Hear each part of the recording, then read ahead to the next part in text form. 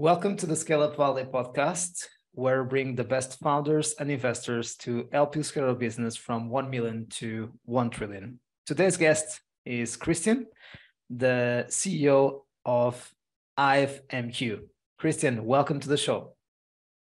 Thank you, Mike, for having me. It's great to be here.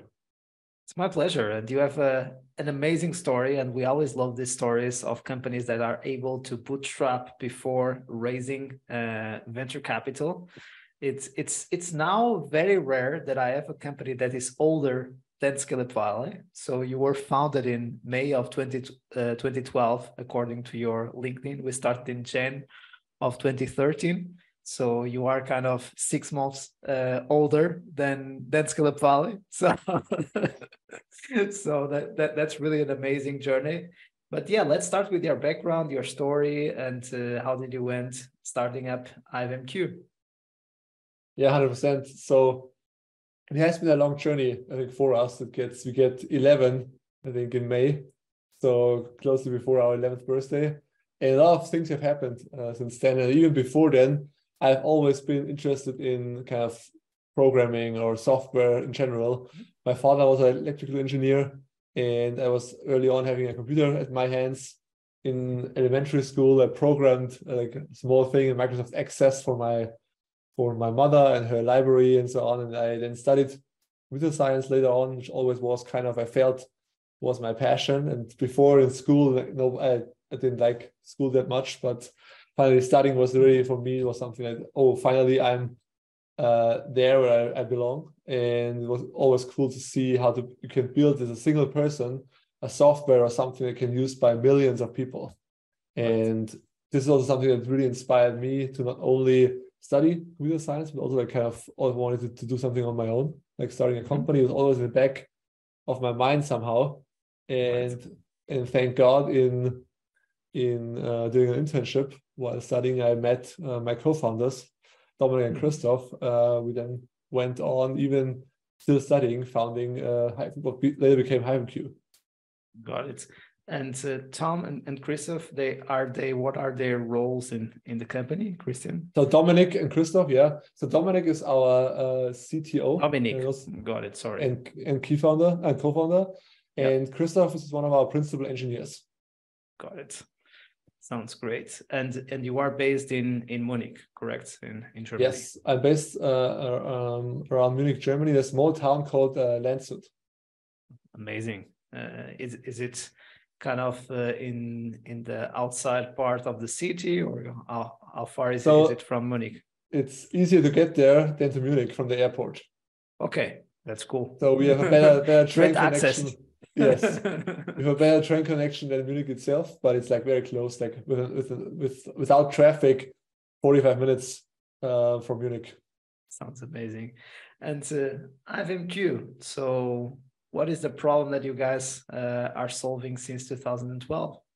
Yeah, so I think early on, we have seen, like in being a software kind of consulting company early on, that there's in the project we had we were kind of booked for consulting, that they wanted to connect like different trains with saying like how many passengers getting in and out of the train. And the train went to hills up and down. It was really hard to connect this to the cloud. And there was a protocol called MQTT used.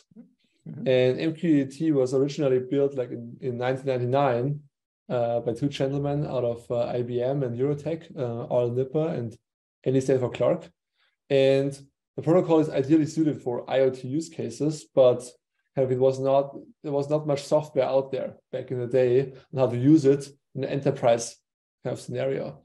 And when we were in the project, we just kind of saw like what they were doing. We were building the front end to this, but we were very curious about how can even like greater amount of devices. Back then it was just like a few hundreds, but there are like studies out there even back then that there will be billions of devices connected on the whole planet. And we were always like thinking, we were curious about like how can you connect all these devices? How can you kind of bring the value that's by knowing what the device is all about the car or the logistic container or the drone?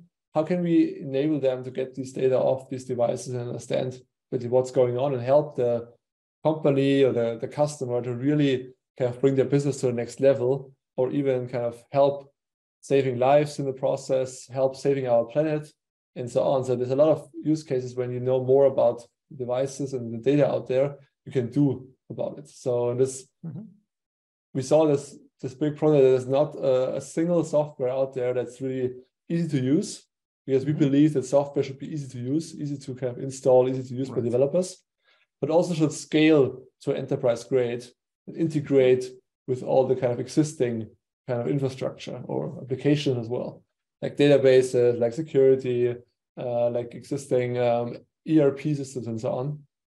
And really, in this kind of having all of these things together, like being secure, being highly scalable, reliable, like not losing any data, and being flexible. And we didn't see this back then. This is why we went on to build HiveMQ as kind of, first of all, in a very kind of easy way, in a very kind of scrappy way.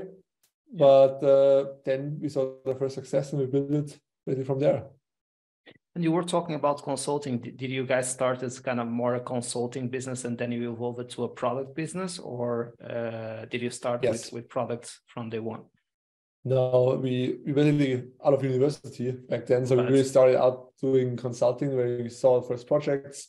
And one of them was, thank God, was somebody with MQTT and IoT. This is what really kind of made us curious. So I think one of the strengths we all co-founders we share is like being naturally curious, understand how things work and how to make things better. And I think this is what also like what triggered all of us to embark on this adventure. Right. And today, what is the ideal customer profile, Christian, for HiveMQ? Yeah. So I think currently we have different. So when we started out, we were mostly focusing on like enterprise customers. Like it's still our key segment, having really big companies who have a lot of devices, like automotive companies or manufacturing companies, logistics companies, and they all have, let's say, the problem that they have the biggest pain because they have so many devices. It's way harder to kind of orchestrate all of this. But also we have nowadays, we want to make sure people, even starting out at home or starting out, let's say, smaller, we have offerings for free just to get started easily by just connecting maybe their refrigerator at home or their temperature scale or whatever, like just getting onwards towards, let's say, understanding how the technology works, and then maybe later bring it maybe to their workplace or bringing it somewhere else.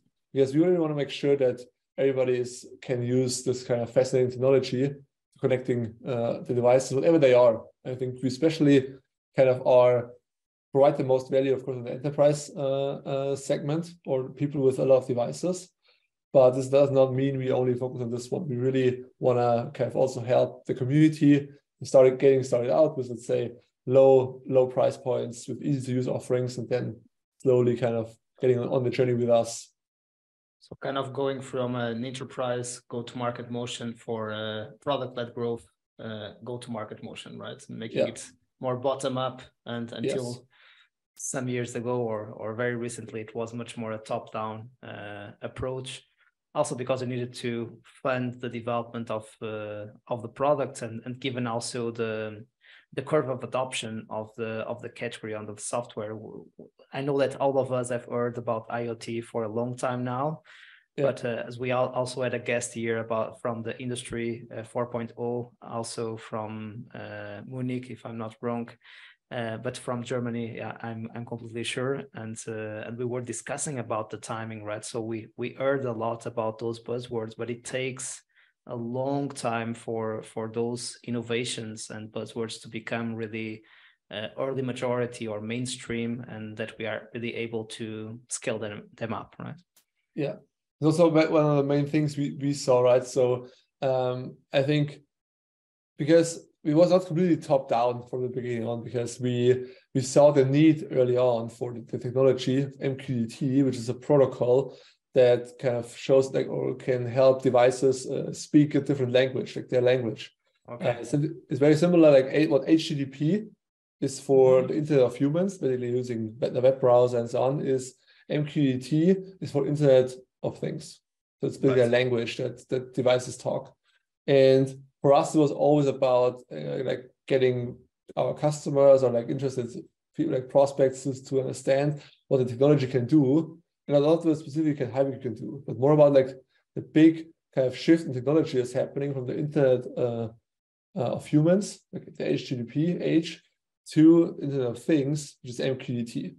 And by helping people to understand this on like having easily consumable blog posts, doing conference talks, and all these things for free, we kind of also addressed basically developers and architects who are using our things. And then they started also coming in bottom up, and then nonetheless they were from big enterprise companies. So it was something like what we nowadays call like an inbound or content marketing approach. Right. This also like helped us a lot to bootstrap, because the key people that reached out to us because they saw us on, let's say, trade shows or the shows or different kind of events or read our blog posts, and then therefore we got the kind of an expert status, and then we could help them to find the best solution, and also kind of tell them why they should use HiveMQ or why we built even HiveMQ, to fill in this kind of void between having pure open source solutions and having really kind of typical build like sweet solutions where you get all out of one hand, but not being flexible enough for, let's say, our cloud native environment. So you identified a problem, an opportunity, and you were able to create a new category and to be the leaders of that category early on. And of course, being a new category, you needed to educate the market and to become thought leaders in that category. And that's the good thing. That's what we like to see in startups, but sometimes it takes time, right? So which is to invest in content, thought leadership, and it's not something like paid ads that you will see results tomorrow. It's a long-term game, but it's much more sustainable in terms of organic growth. And then the referral mechanism will start to work, because then if you want to do something related to MQTT or that protocol that you were talking, everyone will talk about HiveMQ. You should talk with them, and then people are coming to you inbound. And those were kind of the first years of HiveMQ, all kind of going from consulting, creating all that content out there, and then starting developing a more scalable product. Let's jump a little bit to the future or to the present today. Where are you in terms of stage of growth today? What can you disclose in terms of headcount, if revenue, any amount raised, whatever you can share? Yes, for sure. So I think it's different now, right? We have used all the initial customers to really scale up. We have a lot. The good thing is having big customers early on is they help us scale, and this helped us to get to double-digit million in ARR, and this is really, I think, something we're very proud of. Also, we have raised 50 million in funding in euros. Like roughly about 10 million for our Series C, and then another 40 million for our Series A. And I think the key things there is like we have also always like looked at how can we improve the customer experience, and therefore funding was really good to have to really accelerate more as we figured out what our key industries are, and we kind of added the funding on top that really helped us kind of grow the last 2.5 years. Right. So and when did you raise your seed round, Christian? So I think we started raising it like 2.5 years ago, basically. Is when we started. It was in the middle of COVID. So I think the initial idea 2020. The initial idea came out of because we were part of an accelerator, the German accelerator in Silicon Valley. And therefore Dominic and I got exposed really kind of in the Silicon Valley ecosystem. And for us, it was before, it was not so imminent for us what's going on there, but then afterwards, it was very clear that getting into the VC game is really another booster for us. We're already seeing that our product is arrived in the market. Like big brands are like, for example, like BMW, Audi, Liberty Global, Netflix, Metanet, and others all over the world, basically from the US to Europe, a few also in Asia are kind of using us. So now, how can we bring this to the next level? This was basically our main driver for adding like capital to HiveMQ, and make sure we can grow faster and really use the things we learned to accelerate the learning with the capital raised. Right. So you were saying that you kind of raised in the second half of 2020 the seed round, and before we go to that path, what is the size of the team now as well, Christian? Just to be clear, we started raising like in roughly end of 2020. We did the round, I think, in April, May 2021, and we did another round basically a year after. Exactly, in May of 22. That's the 42 million round. Okay. Yeah. Cool. And in terms of the size of the team, so so we currently like going towards 200 people. This is our current. Like we have more than that, more there. And it's really a decent sized team. We grew a lot in the last couple of like months, even to having a lot of more people on board in all teams to really make sure we can grow massively in all ends. And kind of from 2012 to 2021, you kind of went through a bootstrapping mode, and you went to 2 million ARR, if I'm not wrong, before you raised, right? So which is kind of raising a seed round with that amount of capital or amount of revenue. It's quite impressive, right? It's much more revenue for raising a Series A than a seed round. But of course, the names of the round are what they are. Right? Yeah, no, I think I've always been like advocate of say showing first we can really achieve something, because just raising for the sake of raising, I think is not what I think is ideal. I think that nowadays market is even impossible to raise without having real revenue or even ahead of time. yeah. But I think for us, it was always like showing first what we can do, and then we have kind of some proof, then really double down on that.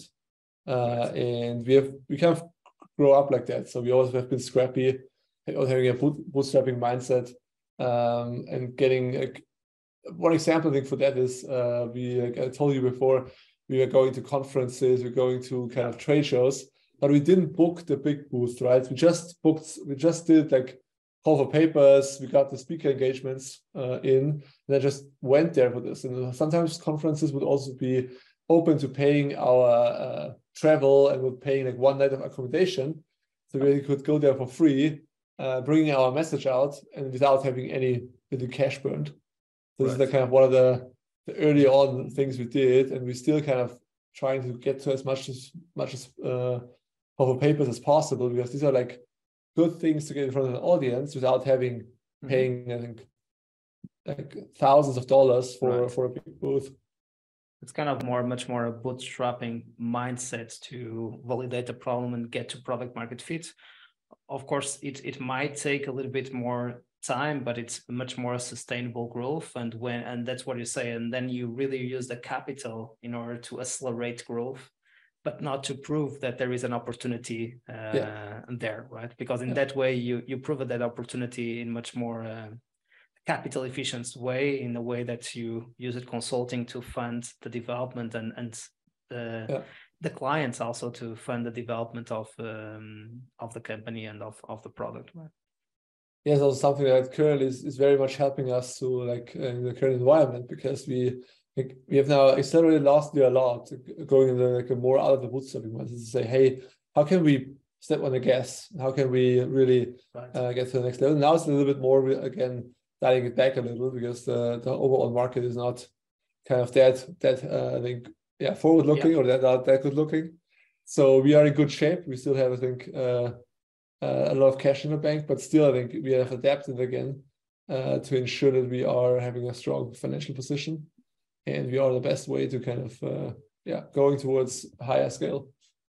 But anyway, you got from 2 million to 10 million plus ARR in a very short period of time. So which shows that, the how do you say that the overnight successes takes kind of a decade to be built, right? So then it's clear that there is a lot of potential here, but really it requires a lot of, and that's what I like to say, right? So we never know when we will come to product market fit. It might take 6 months, 12 months, 5 years, 10 years. You might never get to product market fit. But then if you have the foundations right, it might be much easier than to scale up much faster, right? And it seems that it's what's happening with HiveMQ now, that you are scaled from 1 to 10 much faster than what you did from 0 to 1, I imagine. Yeah, no, for sure. I think we had a good foundation built, and I think this is, of course, I think it's always like interesting to see how the higher the scale it gets, the more, let's say, difficult, of course, it gets. But we had a good foundation. We just built on that. Hiring the experienced people, I think, is one of the key things that I learned as well. Is like when we were bootstrapped, I think it's always hard to get the best people because you can't really pay the salaries that are kind of necessary to do that. So now I think we have this good mix of we always don't want to overpay. So we want to find exactly at the right spot where people are really motivated, they are like have the startup spirit, they really want to kind of change the world basically, and this is the people we want to bring on board that help us to growing HiveMQ to the next level. In other words, the bootstrapping mindset became kind of one of the values, one of the main pillars of your culture. For HiveMQ. Yes.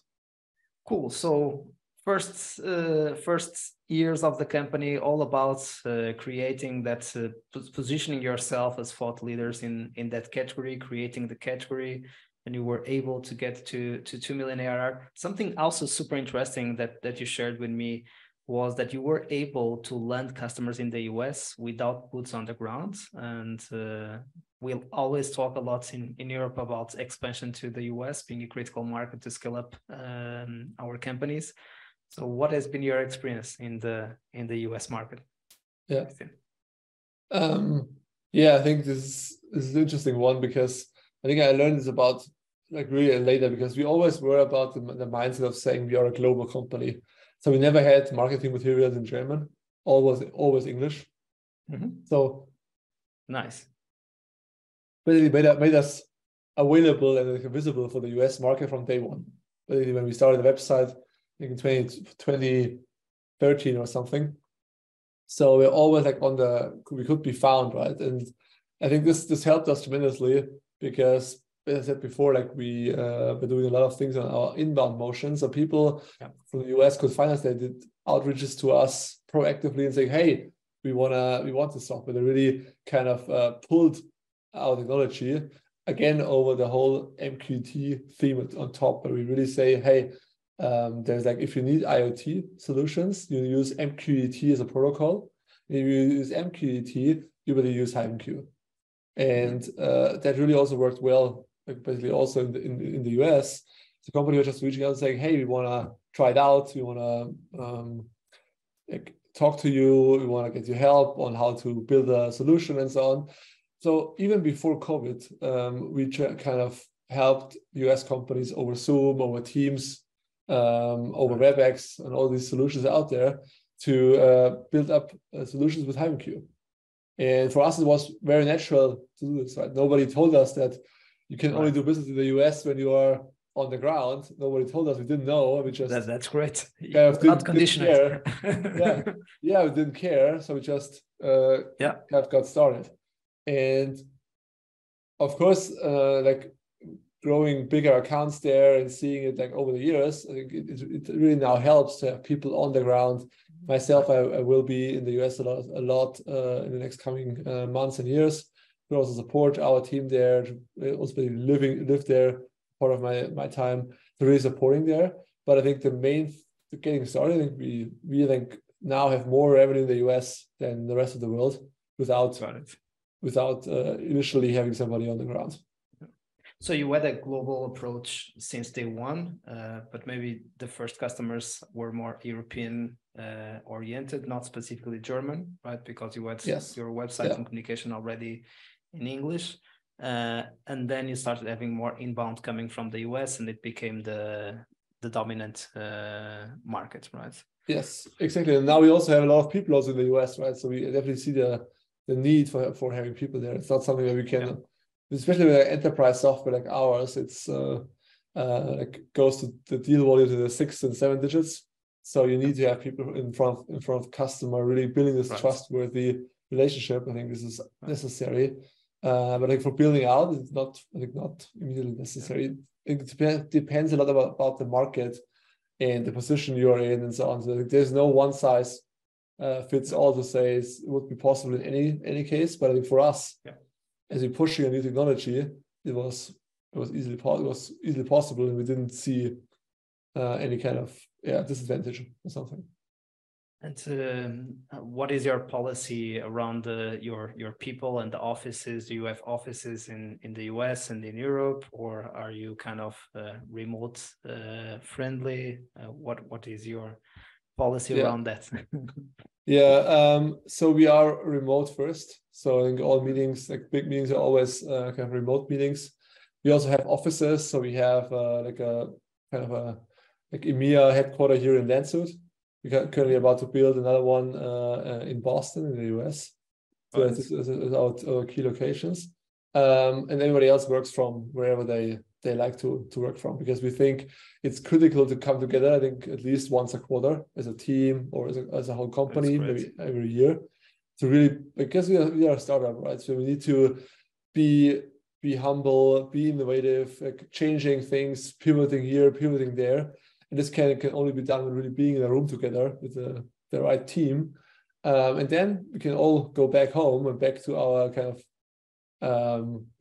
our place where we like to work. And then we can just coordinate over Zoom and over Slack and so on.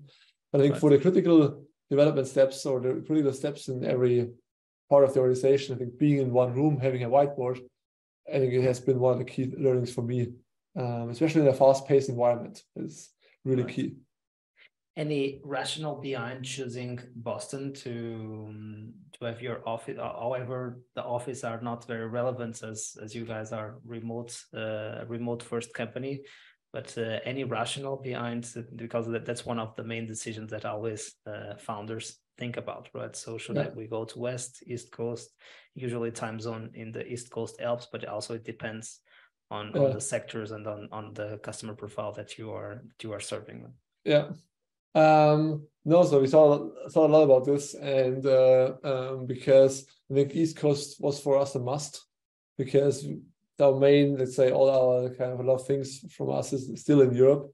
We also have a lot of customer, let's say, in all over the US. So also our leadership team is kind of spanned over both continents. So really having this kind of in the middle of the time zones is, I think, was a must. As I myself experienced the West Coast time zones together with Europe, and it's just a little bit too challenging. So we have also people there, but for for me personally to also holding the teams together and the leadership team together, it's really, I think, too big of a stretch. And the East Coast gives the right amount of kind of balance in both directions.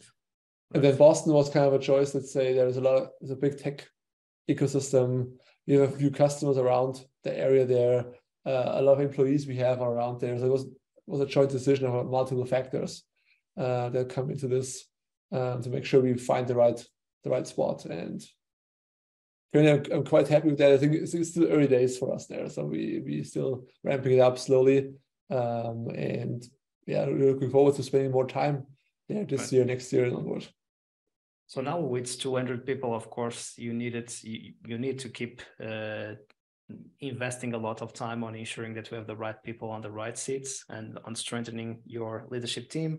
And of course, your role as the CEO has been evolving a lot in the last since the beginning, but I imagined in the last two years, because I sensed that you had kind of the explosion in terms of headcounts in the last 2 years, right? So maybe before raising seed round, you were how many people in the company? Do you remember in 21? Like 40 or something. Okay, so in 2 years, you kind of went to you grew 5 times the headcount. So it has been kind of a roller coaster as the CEO to be able to manage such a different company from year to year now. right? So you were talking about the importance of hiring and ensuring that you have the right people, also being able to invest a bit more on having the right people on board, but also don't go crazy and don't go against your bootstrapping values of not paying too much or not overpaying for specific roles, but at the same time not being so frugal that then you don't bring the best people to the game, right? Yeah, I think bringing the best people is one of the advices you hear so often, and it's at the end, like, it's so true. Like having the right people, like person in the right seat, it can work big wonders. Job of the CEO, right? Yeah. This is basically what I'm spending all my time on, currently to build the right team together and bring them in the right positions. They're all have experienced people who have exactly like or very similar done similar things, and making sure we are working great together, having this kind of chemistry together, having fun together, sharing, let's say, the hard times, and the good times, and the awesome times, to make sure that HiveMQ gets successful or gets even more successful than we already are. Yeah, absolutely. And in terms of the roles, what are the roles? What is the size of your leadership team at the moment, Christian? And what are the roles of that leadership team? So we have really we have different parts of the leadership team. So we have a C-level team, and we have a kind of a extended leadership team. The C-level team is just like just 6 people to really have a small group to work on the key things, and then having a broad group.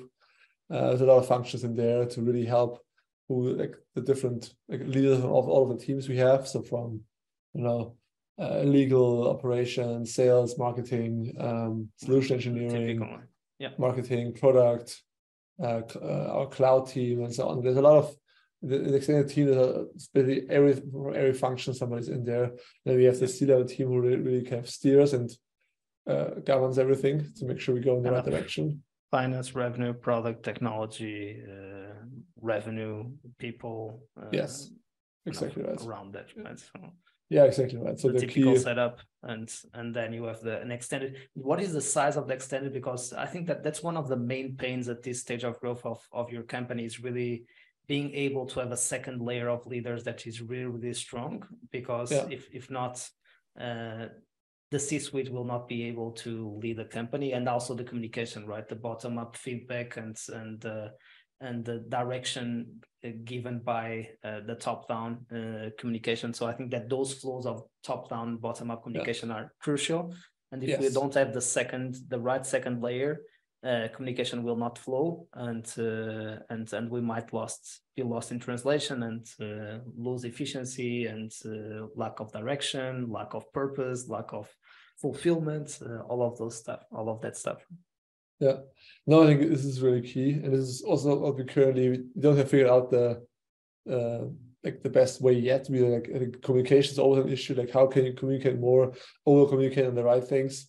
I think for us is again bringing back more kind of offsites for the leadership team. Mm-hmm. So in the C-level team, we meet every 6 weeks, and in the extended leadership team, every quarter at least once, every other month, to make sure really we are in good sync there. And it's just become more and more important to be together. Again, as I mentioned before, spending this, it could be a whiteboard time with a C-level team, or it could be like presenting or discussing in focus groups with the leadership team on certain issues, or just bringing everybody together and aligning them on like what's the 2-3 things we need to attack in the company, what is working, what's not working, and to making sure we all speak the same language. I think this is one of the key things, that the company is really going in one direction, not in multiple. Exactly. And I think that we underestimate how difficult it is to have a company aligned and having everyone on the same page, right? So, and the first thing is also, how do we involve people on defining that direction? Because we know that if people are involved, it will increase the probability of executing in a faster pace that strategy, right? And exactly right, because I'm, as a CEO, I think in our leadership team or our C-level team, together with Dominic, we are the less experienced people, right? So we've seen the last 11 years of HiveMQ, but we have not had big leadership careers before. So I really hire the right people that I can trust in their opinion and really bring in also the experience to help us to make the best decisions. At the end, yes, I need to also make the hard decisions, but I think it's way easier when having a very good team around you that can help and also is part of the decisions and not just outside of them. I love the analogy of the restaurant, right? So it's amazing as a manager or as a business owner when you are not a fantastic cook, because if you are a fantastic cook, then you'll be focused on cooking and you will never grow the restaurant. So it's a blessing in disguise that you are not an amazing cook. So then you can focus on ensuring that you have a great cooks around you and great managers to really build a chain of restaurants, let's say in a certain way. When we are so passionate and so expert in a thing, sometimes it's difficult to let go and to be the CEO and not another expert in the business, right? Yeah. No, and I think this is definitely the case. I think the key thing for me is like to ask the right questions, to kind of understand to enable people to be fully effective in their roles. And this means a lot of sharing my knowledge, sharing my my knowledge and things I have gathered the last 11 years together with Dominic. And this is the key thing where we see the product in the future and bring this together, distilling it down and kind of more and more putting it into the people's DNA we bring on board, that they can use our kind of DNA, our knowledge, our product together with what they learned about how to bring products to the market, build great products, build up the finances and so on, or the people team, to make sure we get the best out of all these worlds together. And because we are unique as a company, right? No company is just, you can't just copy everything and go with it. That seldomly works, except you're like a franchise restaurant and you already figured it out. Right. and we were just seeing kind of your evolution as the CEO, and we were talking about the inbound strategy. So in the beginning, it was all about your product skills, your go-to-market skills. Then it started evolving, also bringing the fundraising skills and the recruitment skills to ensure that you have the right people on the right seats. How has been this shift also to care about fundraising? So, and you already explained it and shared the story about why did you decide to move to the fundraising stage? But maybe sharing some of your lessons learned in this last 2 years, right? So the first one was in April of 21 that you raised your seed round. So what has been the main lessons learned when you started to care about fundraising?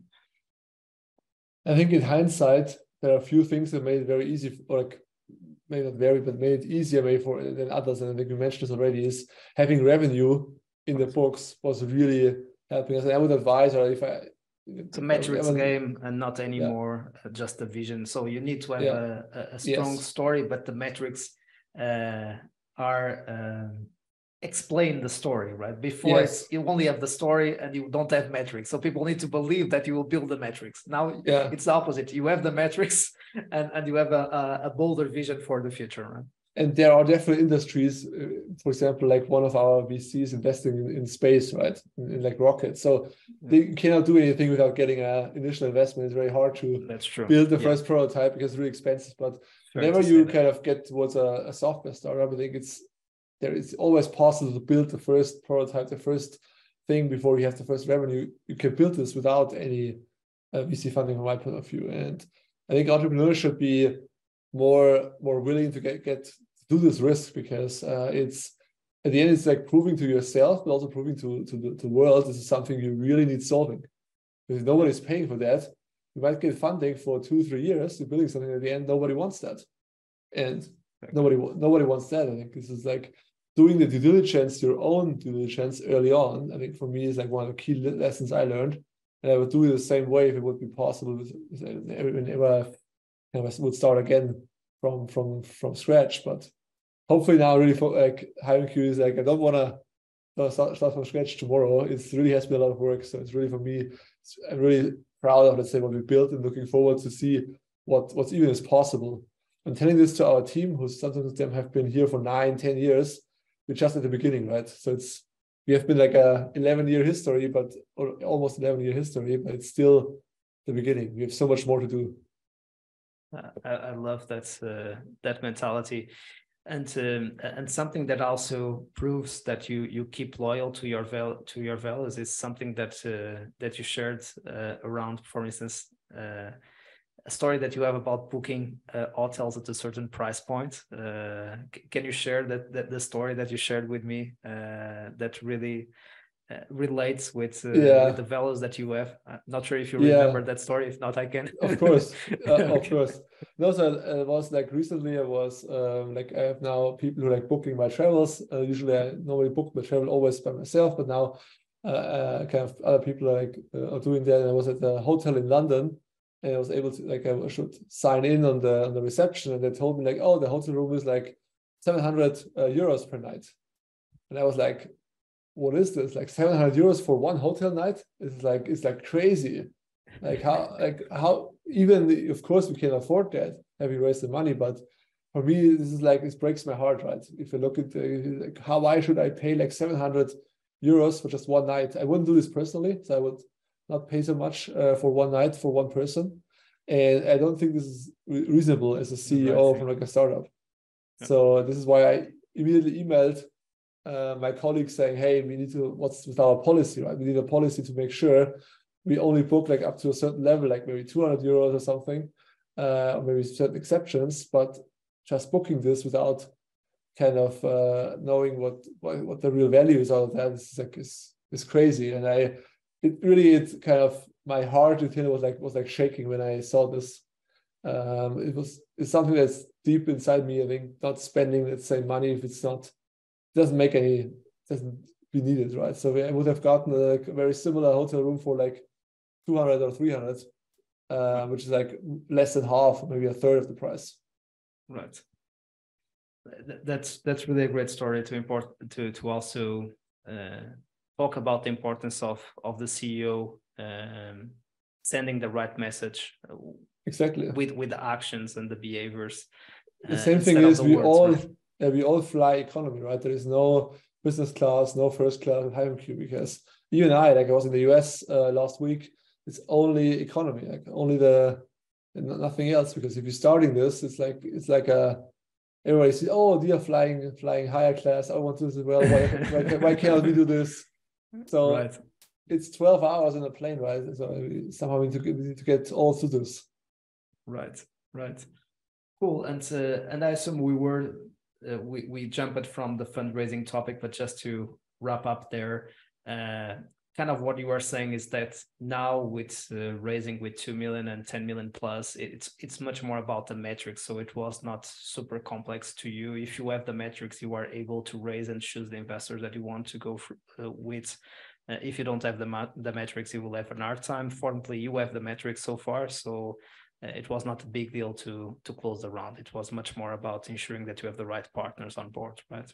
Yeah. So for us, it was more like also like telling the story the right way, because we never needed to tell the story. It was the first time for us really to like do this. For us, this was like the biggest part to really make the story the right way. And this was way harder for us than to show the numbers, because we already had them. Right. Way how we package this, how we kind of really kind of share the big vision we have. And I think another one is like, this is so important. Like people told me, and I kind of thought this is key, like really looking for the right VCs. Like the right people is so important, right?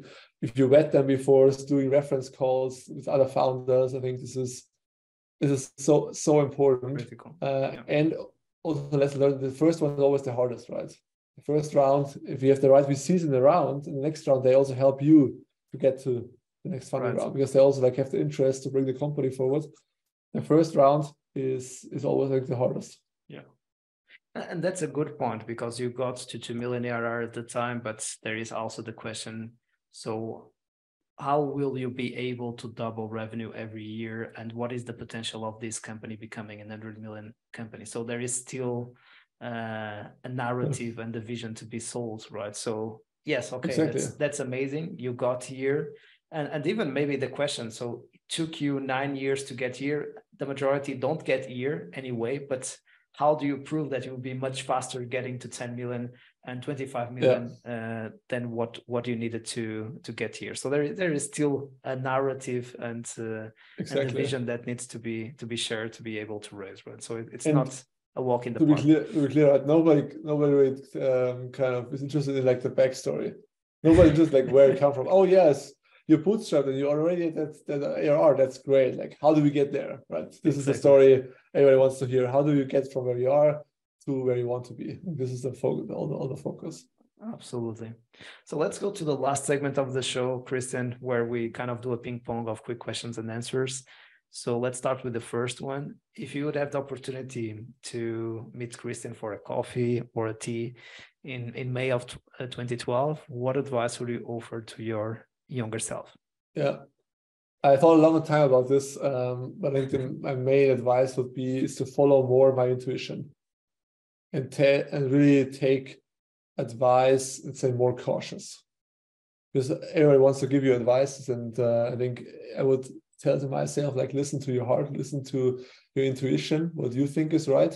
Of course, advice can give you more options, but at the end, you need to decide what the right path is, and this should be based on intuition, based on your own gut feeling, because I think there's no other evidence. If you don't have experience in the field, then gut feeling is the only thing you can use to do these decisions. And trusting more on myself to doing the right things would be one key advice. Absolutely. It resonates with me as well. And it's super difficult for people that are bold and analytical, right? So sometimes we just feel that it seems the right thing to do on paper, but it doesn't feel that it's the right option. Yeah. And sometimes there are options that don't feel right on paper, but we feel that that's the way to go. And it's super difficult to have the courage to follow that intuition, that gut feeling, instead of just going with your rational mind. Yeah. And it needs a lot of personal development and personal like self-awareness, self-confidence to just be aware of that feelings, be aware of, let's say, what's going on, and then just use these small cues to make the right decisions. Absolutely. What are you the most proud of on your journey so far?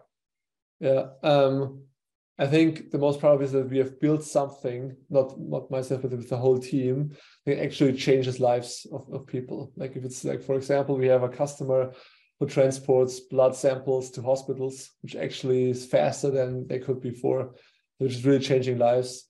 We're helping automotive companies to have better customer experience with people. We're helping kind of manufacturing companies to have less kind of or having less kind of loss of their production, having faster and more efficiencies. So it helps us as humans to do something better. And there are, of course, things that are even more like reducing carbon footprint or saving lives. I think is what our customers are trying to do with our solution. This is really amazing to be part of something. We just always providing technology. We're not the end play, but still having like a small piece of that is really amazing for me. Worst advice ever received? So the worst is really hard. Like there are a lot of things, and I think mostly this is advice that is, let's say, like in general, it's too kind of either too generic or too specific for a certain thing. And I think the worst advice was basically to scale as fast as possible. Love because it. Great one. Because again, I should have heard a little bit more to my gut feeling there. It's like, okay, getting fast is awesome, right? But there's a certain thing we need to make sure the company scales with it, and we make the most out of this. Like all the people we're hiring to make sure they're integrated, they are on board the right way. And I think this is something I guess like all of the first time founders might relate to a lot. It's a difficult one, the right pace of growth, and also unlocking the growth plateaus that will always come on our way. Yeah. And now the resources. Your favorite book, business or non-business? Yeah. So I have so many. I don't know where I can start it. I can just tell you what I'm currently reading and I really like. So the two things, this is Good Strategy, Bad Strategy by Richard Rumelt, which is a classic one on strategy. Yeah. And the Revenue Acceleration Playbook, how you align an authentic buyer journey across sales, marketing, and customer success by Brent Keltner. Amazing additions to the list. Your favorite movie or series, Christian? So my favorite series is The Wire. Can you share a little more? Yeah, it's a US-based series from the 2000s, and it's about showing police, drug dealers, and also like schools in America, and all very realistic from my point of view, because the original creator ride along a police car for like a year. And he basically built this show. It's very slow if you watch it. Like every episode, it's very slow paced, but a lot of pieces coming together. And also what I really like is that not always only the bad people or the bad ones, also the good people, like the cops, do sometimes stupid or let's say bad things. And it shows both sides. And at the end, it brings all the things together. And I really love that show. It has six different series with a lot of episodes. It's definitely a good watch. Got it. Cool. And finally, your favorite podcasts, excluding this one. This one is great, I have to say. Thank you. I also have a lot of podcasts I listen to. Currently, my favorite is the Huberman Labs podcast, which talks a lot about health and the body, which is all interesting to see, like how to learn more about how our body functions. Right. And also, otherwise, I really like the Tim Ferriss show, where Tim Ferriss dissects a lot of different areas of business and also human nature and so on. Absolutely. I didn't know that one about Human Labs. That's the name of the podcast. Huberman Labs. Huberman. Huberman. I know him. Okay, I know the doctor behind the Huberman Labs. Awesome. Okay. No, he's great. Like the dissecting things that normal people can also somehow understand it, and also having tips and tricks which are low cost that really can improve certain body functions. It's amazing. Okay, we'll check that out. That's great additions to the list. Christian, congrats for the amazing journey so far, and all the best for the future chapters. And you are always invited to come back to share the progress. Happy to do so. Thank you so much for having me. It was really a pleasure. Likewise. And to our community, thanks for being there. We keep bringing you the best of the best to help make your life a little bit easier as you scale up your company. See you soon and keep scaling.